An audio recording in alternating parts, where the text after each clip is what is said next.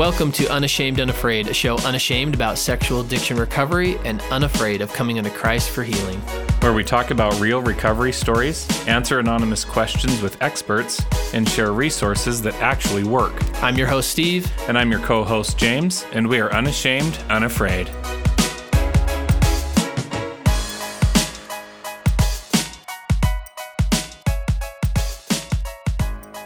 James. What's up, Mr. Steve? Recovery. Why don't they make an app for that? They totally should. Oh, wait, you know what? I heard about one. It's called a Relay. Okay, but I want to name this. I hear about a lot of things, and you hear a lot about a lot of things. And people are like, I'm in recovery, and I have this book, this app, this program, this retreat, this thing. And I'm always like, my initial reaction is, if I crack this egg and I find out what you're going to tell me is that if I would just try harder your way, I'll be porn free in 3 weeks. I'm going to be mad that I wasted time reading this email that you sent me or having this conversation. Amen, my friend. Relay ain't that. And this story ain't that. Real recognize real, as they say in the rap game. And what I want to name for everyone coming and listening to this is just the wisdom of choosing recovery. Totally. And I often say maturity is not linked to age and could not be truer. No, that was very evident. Than with Chandler and Jade. Totally. And also just want to naming the hard and embracing the good. And what I loved was it was through the darkness that the light came. Yes. The light comes through the darkness. Yes. Well worth listening to join us and do that.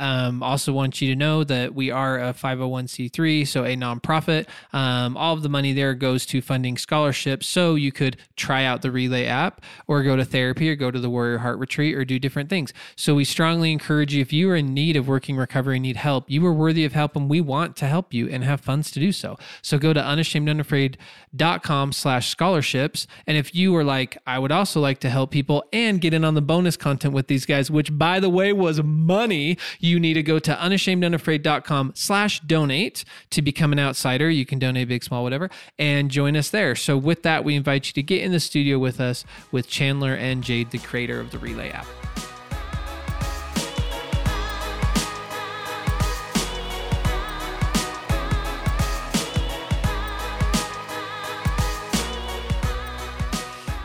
Chandler, what's up? What's up, man? Jade, how are you? I'm good. How are you?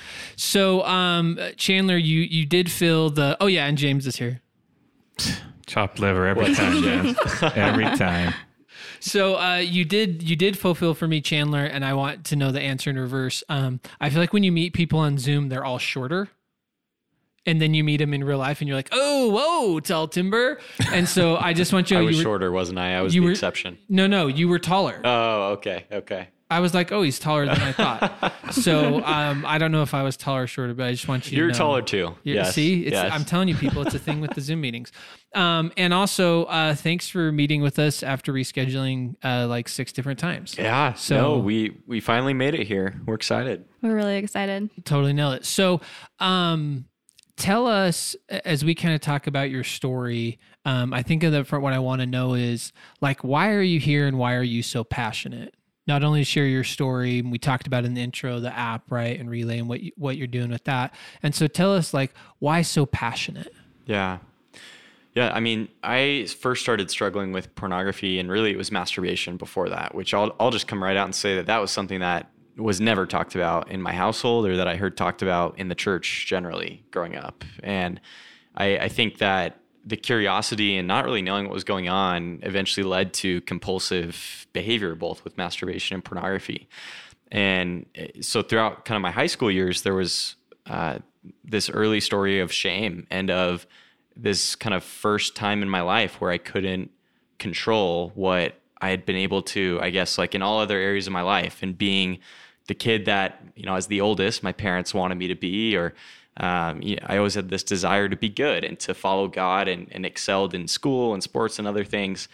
And as I went about my recovery journey, a key part of my story was meeting so many other guys who were in the same boat through a few different group-based programs And I just became super passionate throughout the years of my recovery story about this concept of teamwork, and realizing that I made progress better when I was teaming together with all of these other guys that I had come to know. And when I didn't, it really sucked. And that was a recurring story that I learned year after year in my experience.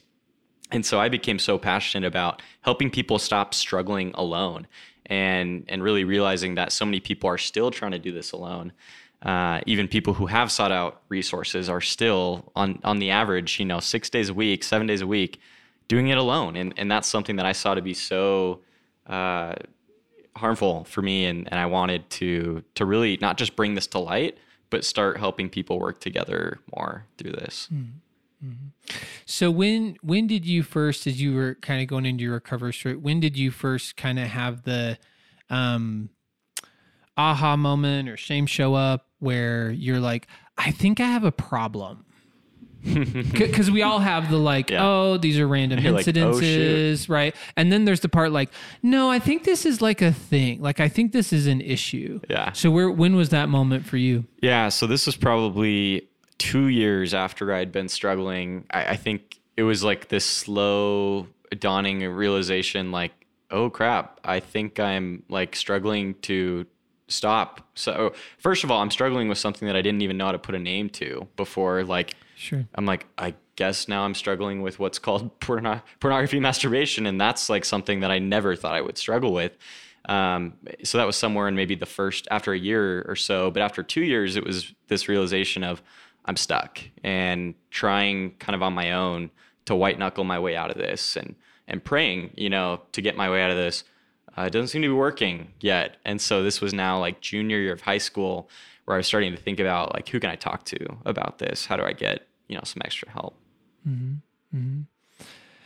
So raised in church? Yeah. I was raised in the church. So my parents, were really open about the, I guess, like standards of, someone who's trying to follow Jesus Christ and how we should live. And I knew that this was bad, but like I said, we had kind of open conversations in our home, but at the same time, like not really. I didn't really feel super comfortable. And I did start to notice that I felt a lot of shame and feel like I was totally letting God down, my parents down, and myself down in those early years. Especially because you excelled in every other area of your life. I feel like everything else came easy to you, right? Yeah, I think I've always probably struggled with this unhealthy aspect of defining my self-worth by my accomplishments and my achievements. And so, I was hard on myself if I wasn't doing well in school and sports. And now there's this area of my life that no one knows about that I really don't have a grip on.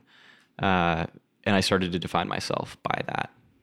By define yourself by the fact that you couldn't get a grip on it. Correct. Now. Yeah. So now I'm a failure because like, it doesn't matter that I'm still doing well in any other area of life. Okay. I was like not happy with where I was in life for, and relatively, I don't know. I don't remember exactly how frequently I was struggling. It wasn't like I was spending all day like watching pornography. It was maybe, slipping up once a week or maybe twice a week, every other week. I don't know, but it was really defining my entire existence at that time. So this was about junior year. So you're like, okay, I need some help. Did you look for help? What did you do? Yeah, I eventually opened up to my mom and talked to her about this. I don't know why I felt comfortable doing this in retrospect. Like, that doesn't seem like the most obvious move, given that I felt like I was letting them down. But we ended up like talking openly, and I kind of let her know that I was struggling with this. And she actually, like shortly after that, had stumbled across, it wasn't a 12-step program, but it was kind of similar to that, a group-based program online for young adults trying to overcome unwanted sexual behavior. And she suggested it to me, and I was pretty open to it right away, because I was like, yeah, I know the status quo is not working. I'm willing to try something different. And I've always, I guess, been the type of person, like, I'm okay putting myself out of my comfort zone. So even though I was feeling the shame, like, I think I was past the point already of I'm willing to like do the uncomfortable and start putting work in to get help. So you went to a group, started getting some help, and then this put you on a trajectory of some group work and teamwork. Yeah, and here we are today. That's the story. Well, so one question I want to ask before kind of leaving your childhood and seeing what happened in adolescence is, so like at that time, high school age leaning into it, like who was God to you? Because there's a difference between like, this is the denomination I'm raised in, or this is the family I'm raised in. Yeah. And we typically have a pretty clear contract of like God's identity as it's explained to us, as we've seen it mirrored in our Father, right? The Shaq guy's quote, what's his name again? Young? Yeah. Paul Young, right?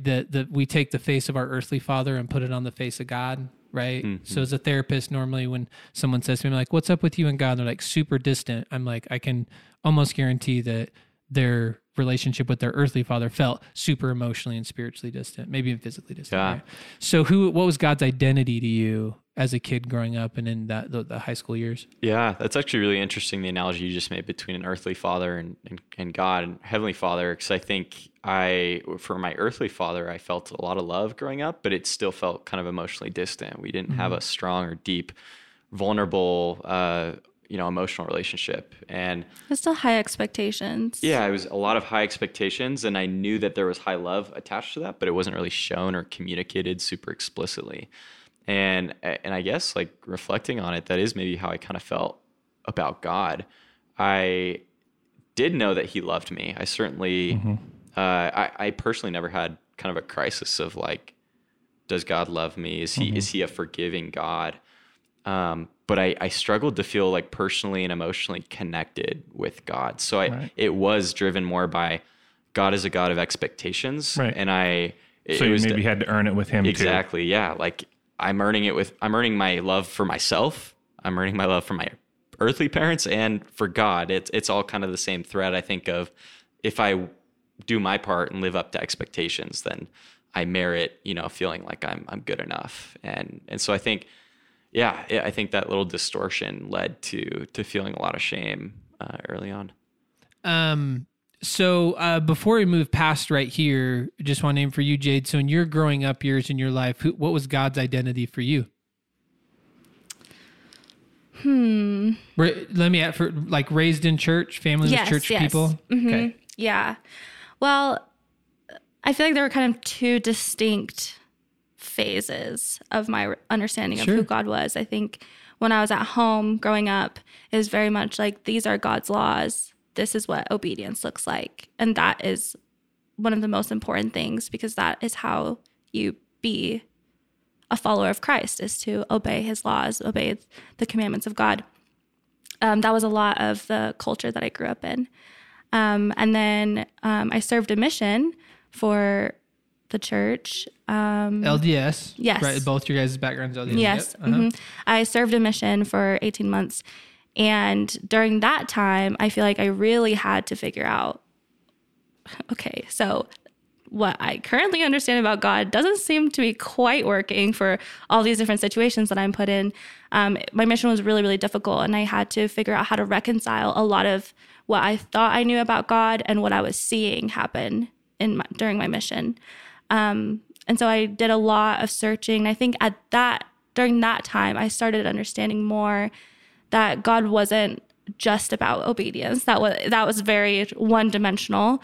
I started understanding him more as an actual parent and a father to me. It felt a lot more personal. I felt like, this person actually cares about me perfectly. I can have a real relationship. I can just talk to him throughout I can talk to him whenever I want, and I can say exactly how I feel. I can tell him if I'm mad. I can tell him if I'm struggling with something. I can tell him if I'm pissed at him. I can be very real with him because he'll take it. And I don't have to stay there, but I can still be really honest about where I'm at currently. And I don't need to be more perfect than I am. And that, I feel like, actually was a lot of the perspective that I think I brought to the relationship when Chandler and I met. I feel like that was something that I had to learn previously on my own. And I do think that's a lot of what has shaped our journey together now that we're together. That's awesome. Gift, blessing, yes? Oh, yeah, for sure. So close the gap catch us up. So story. So leaving high school, served a mission. Yep. Where'd you go? New York City. Awesome. Where did you go? Taiwan. Oh, my dad went to Taiwan. That's cool. Oh, that's cool. So, So that's a big line, right? Because in church culture, right, it's like in order to serve a mission, I need to be to your right, like the obedience part needs to be in place, right? Testimony of Jesus and the obedience. And so were you like, I could white knuckle it enough that I felt confident to say, I don't have any porn problems, send me out? Or what did that look like for you? Yeah, so I'd started to be really open with my church leaders about where I was at, and I had made a lot of progress in my senior year. I think I had maybe gotten to 6 months or so. And so by the time I left for New York, I was feeling in a pretty good place, felt like this was totally behind me. And I think I was still hanging on to this notion that like success and number of days and weeks clean and not viewing pornography or masturbating equals I'm in good standing with God. And I was really attaching that very heavily to my recovery process and my mindset about my relationship with God. And so when I was in New York, I think, I hear a lot of people that talk about going and serving missions for the Church of Jesus Christ and being like, and then it was a problem when I came home and kind of gloss over the 2 years. I actually struggled while I was out there full time serving God. And that was really difficult for me because I had this really conflicting like situation now where I feel like, well, shoot, like I worked hard to get in the place, quote unquote, where I'm okay to be here. And now I'm struggling again. And so I was open with my leaders out there about what was going on. And what was really interesting was, so at the time I was serving in a few different leadership assignments. And the point of mentioning that is I started to get into this like tangled mindset with myself specifically around not just being out there serving, but being in leadership assignments and helping a lot of missionaries and struggling with this and really thinking about like how in the world is it possible that God is okay with me being here and serving in whatever assignment he needs me to, if I'm not like far, like this problem is far in the past, basically. So I started to put like these artificial like definitions of like, it doesn't make sense that God would need to use me to help anyone in particular if I'm, still dealing with this. And so that was like a hard part of those 2 years for me. Yeah. Anyways, so shame script, right? Yeah. Well, and one I've felt and dealt with a lot, frankly, hosting this podcast. Because when I started it, not sober and couldn't be like, I have 2 years of sobriety of everything and all my blessings back with the church and everything, so we're good to go. You know what I mean?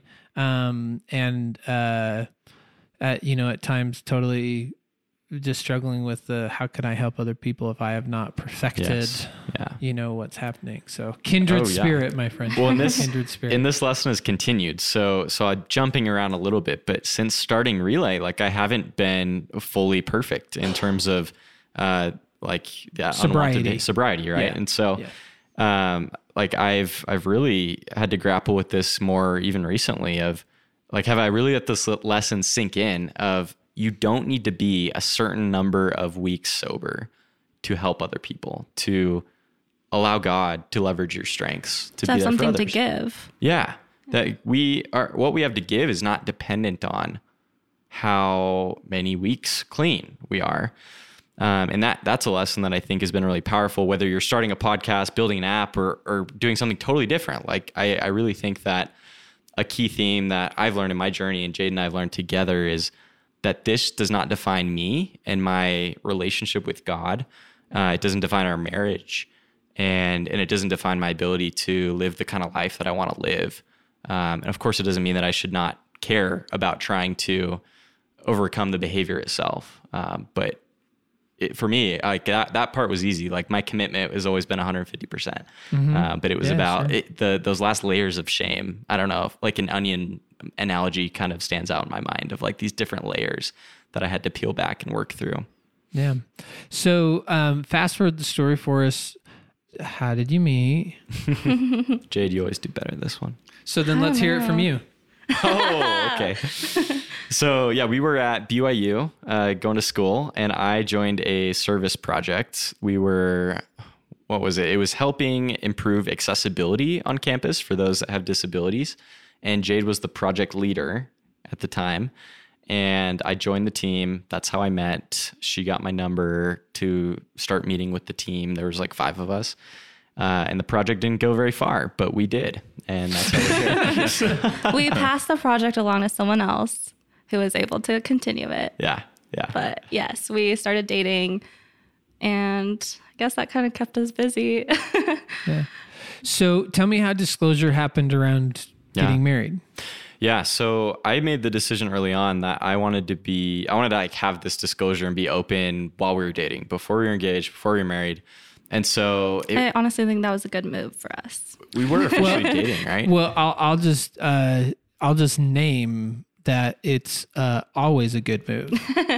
And as someone, and I have some nods here with some of my brothers here, some of the Unashamed team here with me, doing it the other way of not telling her and having her either find out later or giving her hypothetically, 2 years and 4 months into your marriage. Oh, by the way, boom. Not recommended. Not fun. Yep. Yeah. Not recommended. Totally. Yeah. So I approached the conversation like this. It was, a couple weeks into dating, and I was like, I think I had accidentally blurted out "I love you," which is what made him realize that he needed to that's do awkward this. given the timeline I just stated. Yeah. So I think that did. Yeah, you're right. I think this expedited in my mind, like, oh, okay, this is moving fast and we're serious here. Like, I want to be upfront about this. And so, I asked Jade, hey, have you ever known anyone that struggled with pornography? And she was like, do I now? And I was like, yeah. Nailed it. With the thumbs And that up. was it. Yeah, we were cool. No, it was a long conversation. And I remember, this is something that I know, Jade, you've commented was really helpful, but I specifically tried to walk her through the journey of what I've learned and how I've grown, and not just dump it on her like this is a big thing you should know about me, but almost like bring her to my side of the table and paint the picture of, here's how this came into my life and why I never wanted it, but here's like what's the journey been like, and And how he asked me to not interrupt him and not ask questions till the end. Is what he said. I tried to share which was with her actually helpful. even some basic psychology that I've learned kind of about recovery and helping her understand like some things, and I know that was helpful to kind of help her see that I was taking this really seriously, that it wasn't just a big bomb drop, but it was, oh, he's being really thoughtful about this. But it was still hard, right? Yeah. I mean, I think I was definitely still getting to know him. So I do think it shifted the way I saw him completely. Well, okay, and let me ask you this question. I feel like there's 2 camps when you're a woman deciding to get married. I think particularly if you happen to be down at BYU, right, and just understanding LDS culture, right, is that there's either I have a hard line that I ain't get married to no one that ain't got no porn problems. And so I'm one of my vetting questions of if I'm getting married to you is if you have porn, because if you do, I'm out.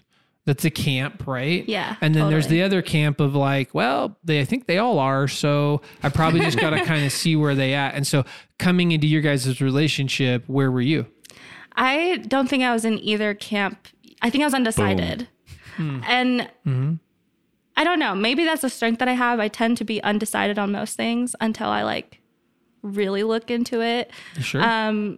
But yeah, I don't think it wasn't a hard no, but people had talked to me all growing up like, oh, by the way, like you should be aware there are people with porn issues. Like you probably don't want that in your relationship. They're real weirdos out there. People. Yeah, like I remember hearing not that a shaming lot. at all. Yeah, I know it's terrible, but I remember hearing that. But I also knew Chandler to some extent. I mean, we weren't dating that long, but I feel like I could tell immediately that he was a really, really good guy, and I knew that he really wanted to be good. So when he told me, I don't know. I think I was kind of open to what he was going to say because I was kind of curious and maybe a little interested in how someone could consistently struggle with pornography and be so good at the same time and be such a good person and work so hard at becoming better. I think he was the most repentant person I had ever met. And the most humble person I'd ever met and the best listener. Like he had so many good qualities that I was attracted to him. And when he told me he struggled with pornography, I was like, oh, like, I wonder how this fits together. And I wanted him to kind of show me how they could fit in one person. So I was like open to that idea, I guess. And you should share I think a key part for you is what happened like after that conversation and what you did, in your conversations with God the next week. Yeah. Oh, hook us up. Yeah. Well, I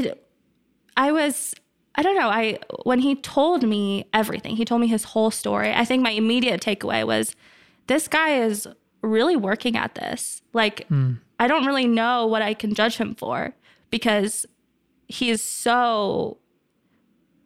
working so hard at being a better person every single day, more so than I am. And I don't struggle with this. Like, I do remember I told you, I think at the time I was like a month clean or something. And, oh, yeah. And I was like, month's like pretty good, I'm kind of coming off of like pretty shocked. And Jay was like, a month, like, oh my gosh. And I don't think I realized how many people actually struggle with pornography or masturbation. I don't think I recognized that. So I was a little bit naive too coming into this, but I do remember it kind of rocked my world a little bit. Like, I walked away a little shaky. I wasn't upset. I wasn't scared, but I just didn't really know how to deal with the information, I guess. It was still a lot of information all at once. And it did shape my perspective on who he was. He looked different to me. Honestly, I do think he felt a little bit more like a stranger to me at that point, because I don't think I fully trusted him, even though I believed he was a really good person and he was working really hard at this. So that, like, the next couple days, I just remember praying a lot. And I remember I was trying to study for a midterm at that time. And I just couldn't focus at all. I went to the library, I took out all my books, but I just couldn't get any studying done because this was just on my mind. Yeah, I was just trying to figure out how to sort through all this information, and it felt heavy. I didn't know what to do. So I just kind of started writing. I just took out some note cards. I started writing on this note card, all of my thoughts. And I was praying the whole time, help me see this the way you see it, God. Help me see this the way, help me see things the way they really are. Because I knew my perspective is incomplete and imperfect. I know I can't see the whole picture. There must be more. If he can be such a good guy and also struggle with something that felt really bad to me, how did both those things coexist in one person? I have to zoom out. There's got to be more perspective here that I'm not seeing. And that's kind of how I approached it. So I just prayed and prayed and prayed and wrote and wrote and wrote. And then finally I started noticing myself writing things I feel like God is investing in Chandler. I feel like God is investing in who he becomes. He has to struggle in order for him to understand how to come close to Christ and how to access Christ's power and how to develop a partnership with God. I started writing those things down, and I remember feeling like maybe this is something that Chandler even signed up for at some point. Maybe this is just an integral part of his journey. Sure, it can be seen as a flaw and a weakness, but it can also be seen as an investment in who he becomes. And I realized that I would actually be honored, which I know is pretty extreme, but I felt like I would actually be honored. Your truth is your truth. You don't have to apologize for it.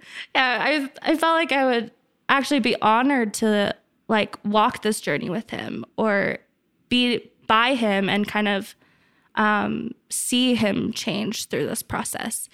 And I didn't really think about the future a whole ton. I didn't think about what this would look like if we were to get married. We weren't talking about marriage yet. This was still pretty early. But I do just remember feeling wherever this path goes, I think it's a good path. I think God is on this path. So even though it's rough and there's a lot of negatives associated with it, I do think this is where God wants him to be. And would be a great place for me to be as well. Mm-hmm. Yeah. And I really honor, you named it as a strength of yours. And then as you told your story, I was like, oh, she knows that about herself. That's dope. Is a lot of times women are this is my perspective, or just people in traumatic experiences. This is what I would do if this happened. Yeah. And almost always is not what they actually would do when they're actually there in the felt experience. And so I think a lot to, if this were to happen, this is what I would do. And, Kayla said that to me when we saw someone else cheat on. So she's like, if you ever cheat on me, we'd get divorced. No questions asked. And through several rounds of that happening, that's not actually what Kayla did. All still is not to this date and isn't planning on it. Right. And so I think that's a beautiful share of there really isn't a way to know. I mean, you can do intellectually your homework till the cows come home, but until you're there in that felt experience, this is beautiful how you shared that. I think that was really key because I remember just noticing, and this made a profound impact on me. I think in the next stage of my recovery was seeing how Jade really tried to let God mold her mindset rather than try to figure it all out herself, which I think applies both for the betrayed partner and the person working. Well, or to tell you to give it to her. Yeah, right. Frankly, in a lot of situations, that's dangerous. And a lot of times there are people in addiction still gaslighting, and they're like, totally, I'll give you a narrative around this so you don't hate me and don't divorce me and don't leave me. So, yeah. Yeah, I think God has the perfect perspective. And I'm grateful that I feel like I learned this on my mission, how to do this, how to let God shape my perspective and put a new perspective in my brain. Like, I feel like he just took out what was there and put in something new in. I feel like that's so valuable, no matter what you're going through, even when it's something, even if it's something that I'm struggling with and I'm feeling bad about myself or I don't know how to get through it. Asking God to show me things as they really are, how he sees it, has always completely transformed my experiences and showed me where God is in the storm.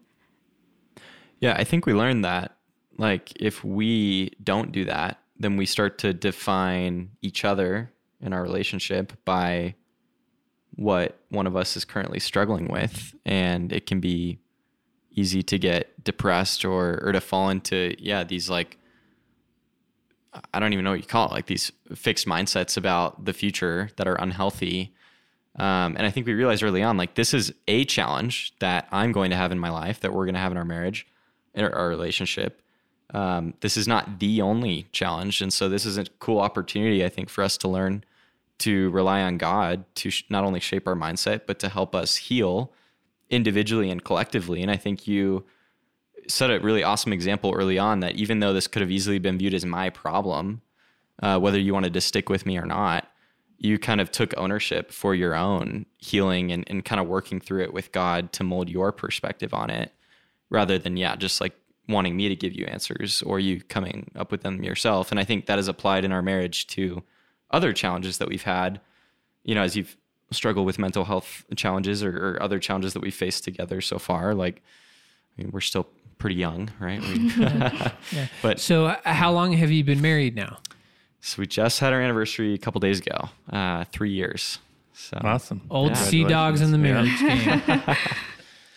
So I just want, with you sharing that experience and kind of that relationship with God, Chandler, I'm imagining that this had an influence on you, right? In hearing her perspective, I'm assuming you brought this back to him and said, hey, this is kind of how my conversation is going with God. Yes. She gave me those note cards. And, okay.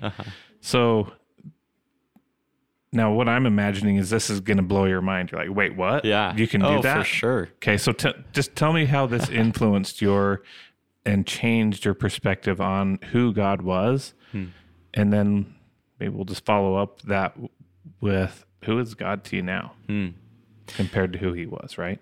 Yeah, no, I actually think this was a pivotal catalyst in changing my mindset because she gave me that note card and she did write out those words God making an investment in you. And I would be honored to walk this path together with you.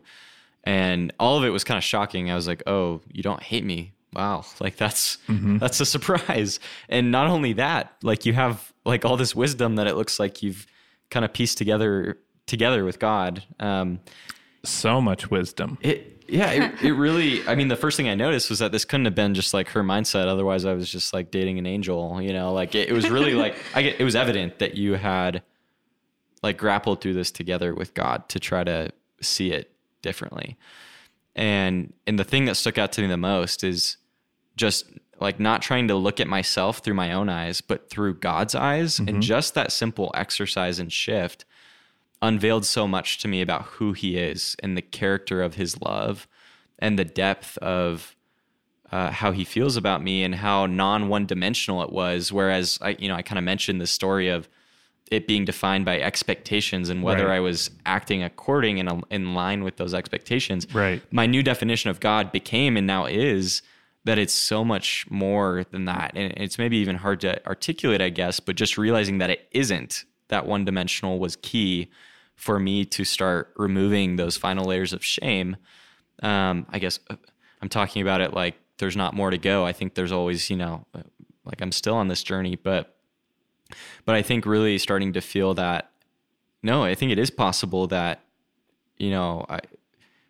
I shouldn't wish this challenge to just be removed from my past, present, and future. I should try to see what I can learn and how I can grow from it, because God loves me enough that he'll help me through this and make it a productive and net positive experience for me. Yeah. So now I want to get the context on how you're doing that. And because you've said several times in this podcast, like the stage of recovery that I'm in.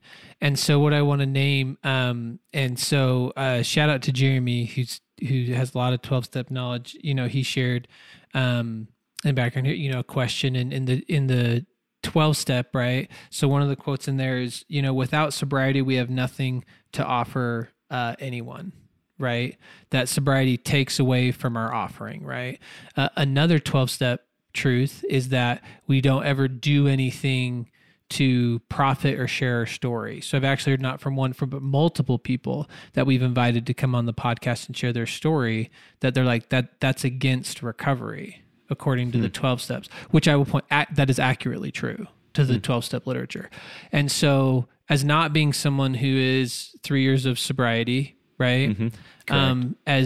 So really being in counter to those two 12-step traditions, what was it about the stage of recovery for you and just your life and walk with God that you're like, hey, I should start this app to create the teamwork and community that people can find? Yeah. Because we're kindred spirits, but there are many people, I would say, in their shame, and many people in the recovery community who don't feel necessarily so unashamed and unafraid to share their story, let alone feel that they could be the catalyst to create an app to help create community and help people. Yeah. So tell me about that as we close up here. Tell us about that stage of recovery, like what brought you that passion.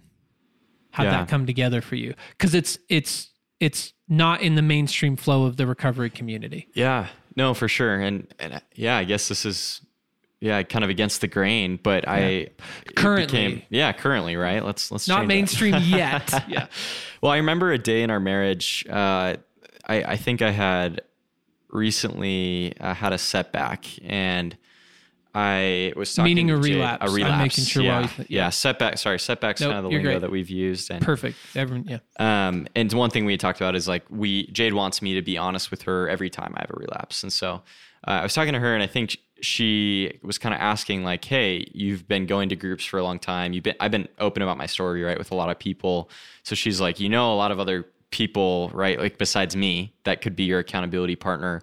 What are you doing? And this is paraphrasing, but are you working together with all these people that are in your phone that you could be leveraging? And the answer was essentially no. Like I was, in a lot of ways, I'd continued to grow and make progress in my healing, but realized that I was still really underutilizing my peers that I had access to, both in groups and outside of groups.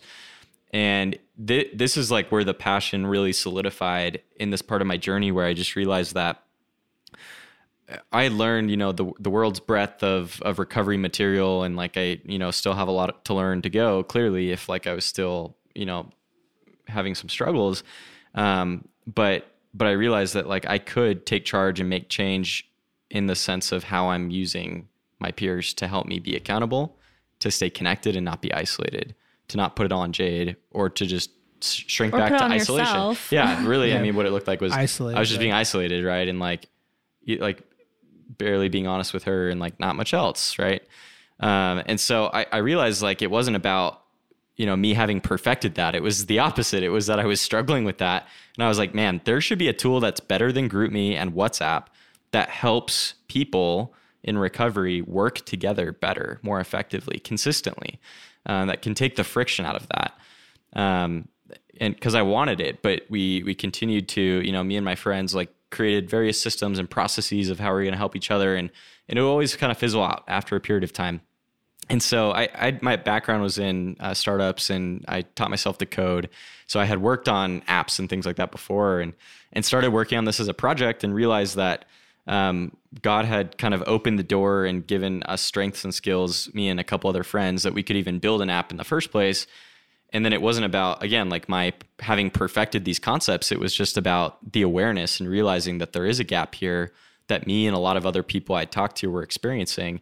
And I feel like that was the qualification. It was no like experience-based merit or recovery-based merit. It was we saw a need, and we were passionate about trying to solve it for ourselves and others. Yeah. And what I want to name is that's actually how the 12 steps started.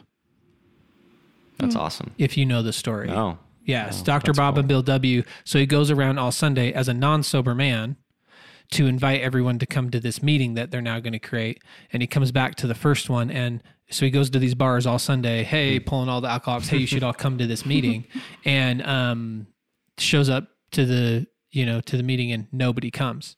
So he's like, oh, Dr. Bob, man, this sucks, And Dr. Bob's response was, but you didn't drink today. And so I believe you have some kindred spirits even in the 12-step community. Cool. And so when we talk about this, we've talked around it a lot. Tell us clearly, name of the app, find it. Tell us a couple quick things about it. Yeah. So the app is called Relay. It's available in the iOS and Android app stores. In case there's someone who doesn't know how to spell, which I'm pointing at myself, since this is on audio, pointing at myself, spelled RELAY. Yeah. And maybe we can put, Yeah, we'll put a link in the description. Yeah, link in the description, of course. Yeah. And so essentially how it works is if you already have an existing group, you can join with your group, and it's a tool that makes it easier for you to have transparency in the goals that everyone is working on. So maybe it's, I'm working on journaling 15 minutes a night, or exercising 5 times a week, or praying daily. Everyone can kind of set up and track those goals in this shared team environment.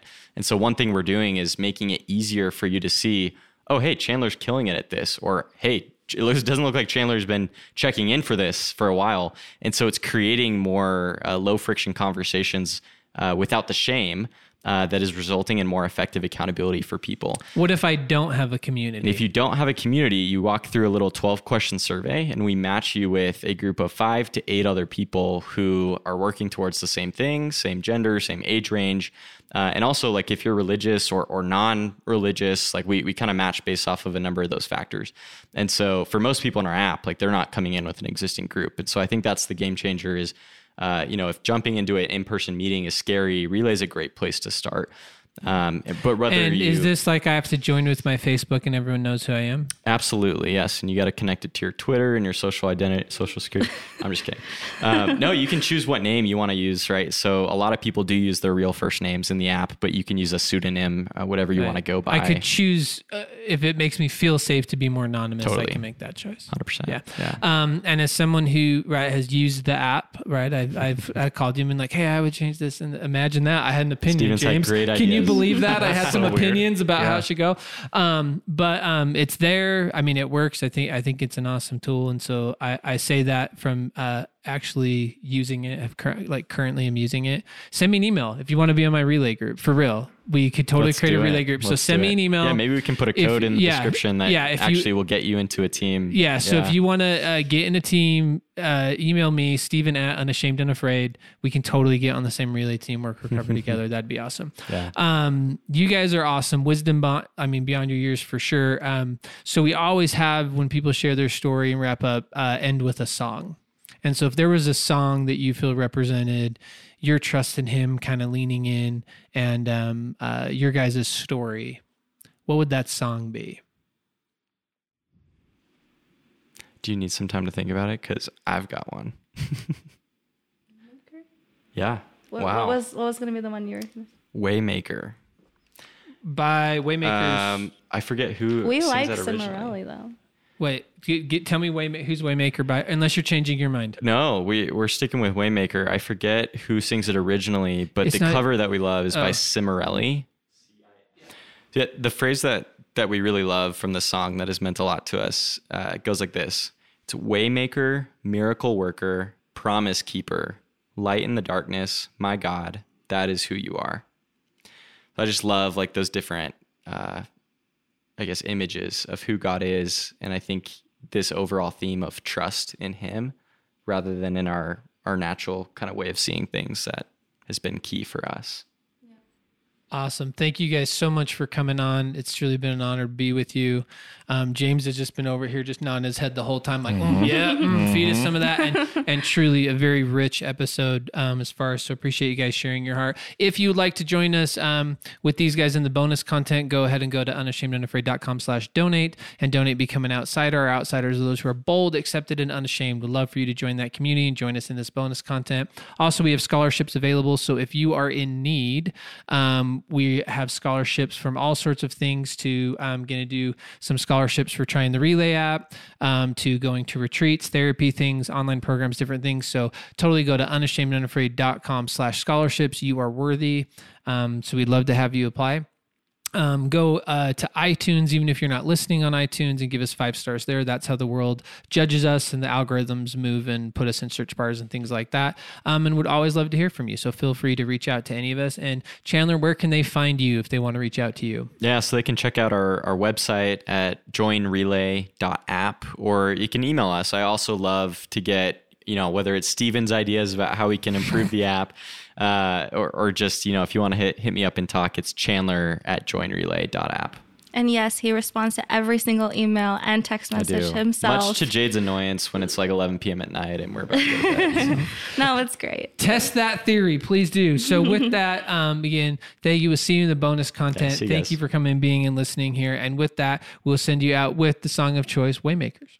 You are here, moving in our midst. I worship you. I worship you. You are here, working in this place. I worship you. I worship you. You are here, moving in our midst. I worship you. I worship you. You are here, working in this place. I worship you. I worship you. You are Waymaker, miracle worker, promise keeper, light in the darkness. My God, that is who you are. You are Waymaker, miracle worker, promise keeper, light in the darkness. My God, that is who you are. You are here, touching every heart. I worship you. I worship you. You are here, healing every heart. I worship you. I worship you. You are here, mending every heart. I worship you. I worship you. You are here, turning lives around. I worship you, yeah. I worship you, yeah. Waymaker, miracle worker, promise keeper, light in the darkness. My God, that is who